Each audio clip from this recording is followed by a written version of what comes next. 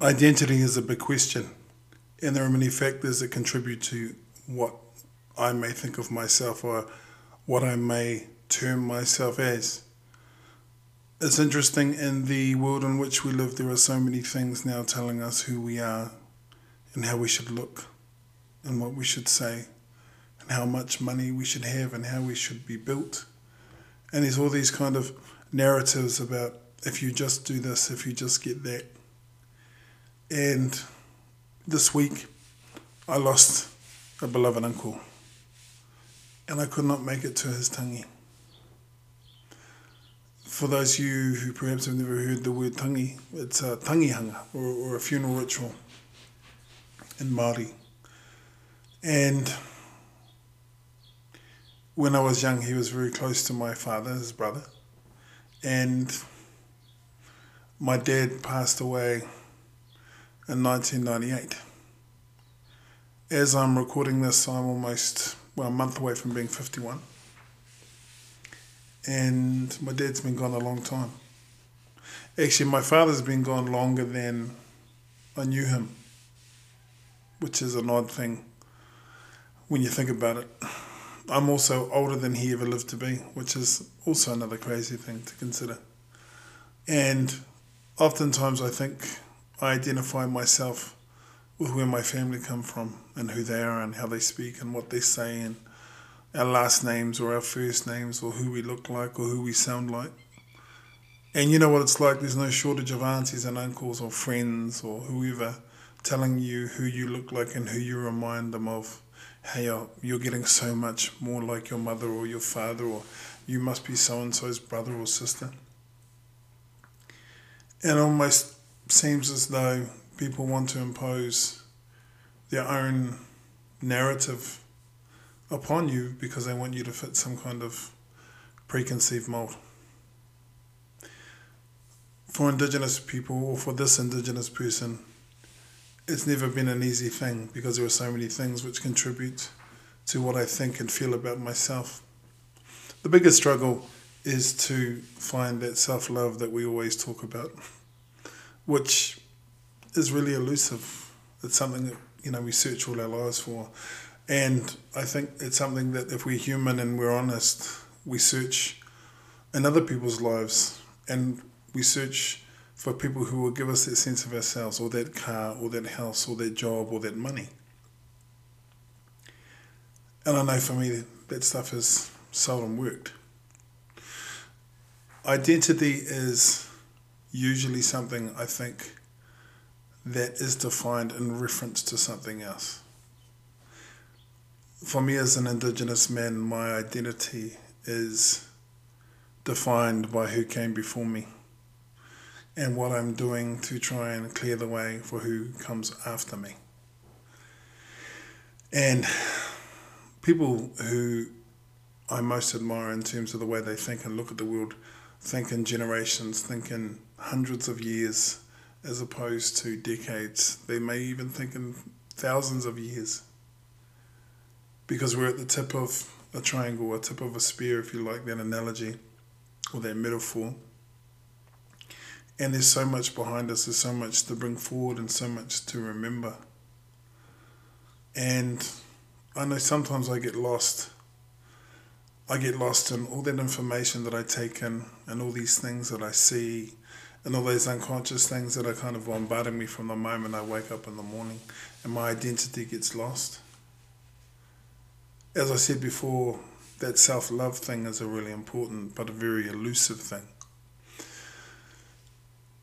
I am trying to find a way to treat myself as someone I really like, as opposed to someone I really don't, or that I can bear to be around for a few minutes.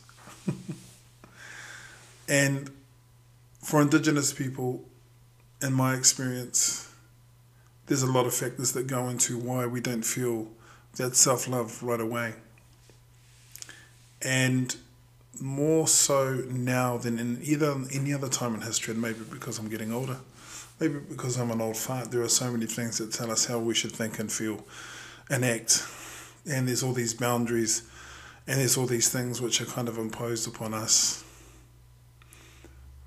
And I saw something interesting today, and it was talking about airspace.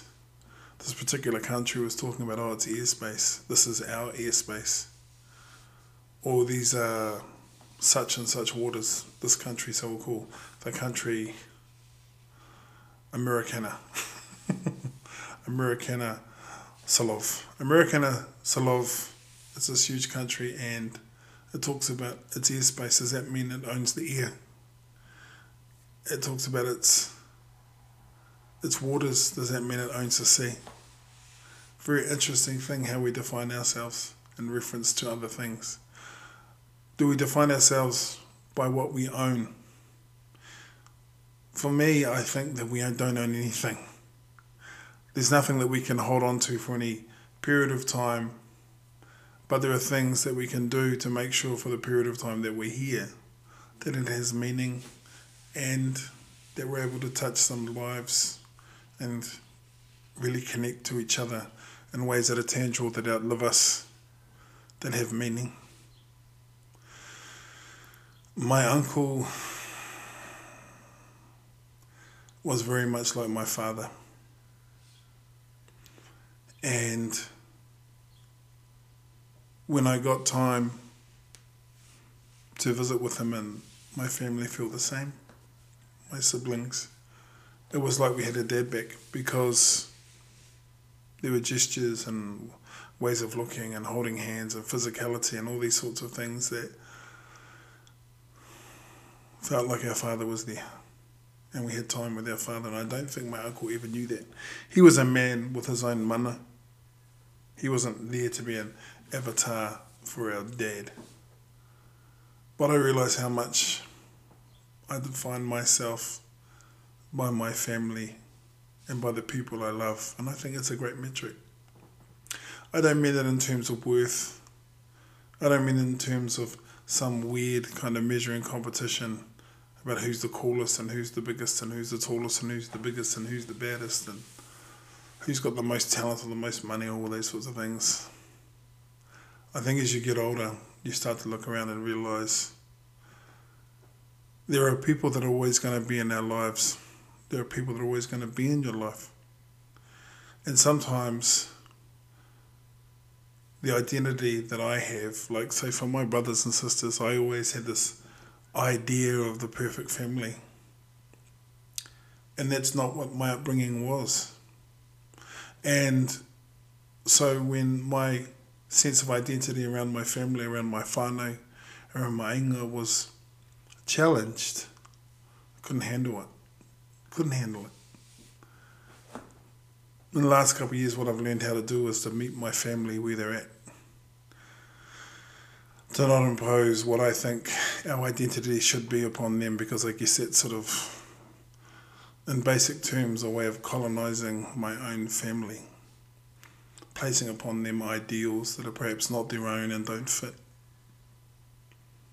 And I'm finding that I'm a lot happier when I meet people where they are. And I'm not saying above or below me, I'm saying meeting people where they are. There are some members of my family who show their love through the preparation of food, but you can't talk about emotions with them.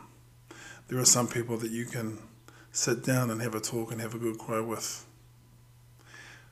And then there's those that you can't do either.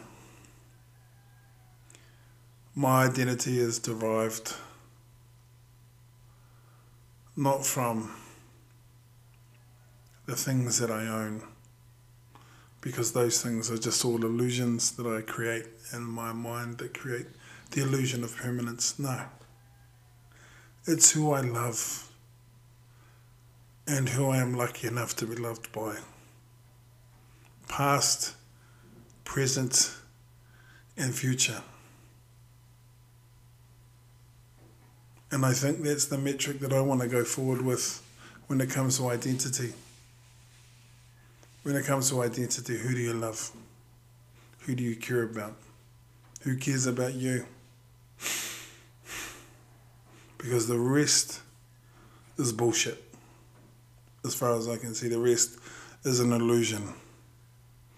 You think about it, at school there are people that you would have gone to the war for, and now you can't even remember their names. And you may not have even want to say hello to them when you see them on the street. Life is kind of this series of